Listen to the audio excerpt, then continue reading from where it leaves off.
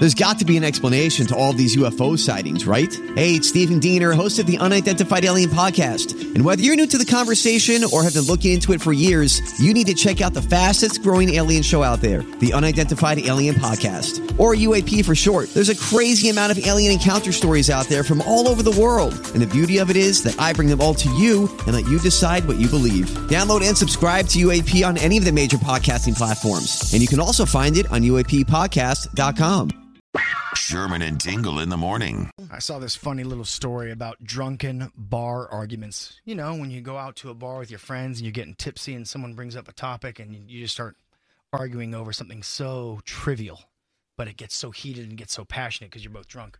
Okay? For example, the first one I saw here is, could Mike Tyson in his prime knock out a restrained tiger? I don't remember ever getting into a conversation like that. Yeah, but these things come up. These kind of ridiculous questions come up when you're drunk. Drunken bargains. What a horrible conversation. Punching a tiger. If I had to argue it, I would say no. I think about how big of a tiger's head is. I mean, that's, even though that Tyson has a really strong fist, his fist is pretty small to a tiger's head. Might not do much damage. No, that's what a horrible discussion. How about the best Adam Sandler movie? If you were sitting there talking with your friends, what would you say the best Adam Sandler movie is? It's Happy Gilmore. It's like a no-brainer at all. Happy Gilmore is better than The Wedding Singer? Oh, that's a good one, though. Yeah, I would say yes. I would say with Chubbs and all that, yeah, it's better than The Wedding Singer. Okay, how about this one? Hot and bad sex, or ugly and great sex? Ugly and great. I disagree with you on that one. Because I know that would not be true. Imagine if you're sitting there. Okay, I'm going to pick you a scenario. Yes. You're sitting in bed. Yeah. You've got some slow romantic music on, feeling sexy. Okay, right? yes. And then in walks a female version of Sloth from Goonies. You're going to be all charged up for that? I don't think you are. I don't think things are going to work. I just know the baggage that comes with somebody that's insanely attractive. I don't need the baggage.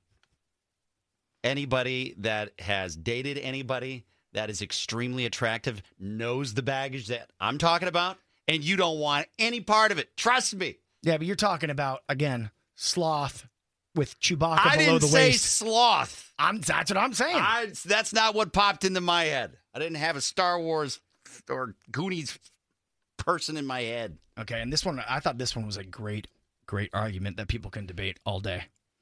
Are there more chairs or people in the world? Again, are there more chairs or more people in the world?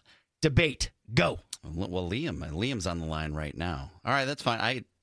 What a ridiculous argument. Liam, are there more chairs or people? People. I mean, anybody who's taken the L can attest to that. No. See, I'm going to disagree. Because if you think about it, think about how many places have chairs. There's got to be more chairs than people. Look, all the... Think about how many places have people. But look at all of the NFL stadiums, airports. Think of just where you're working. Christ, we have 5 chairs in this room alone. There's only 2 of us.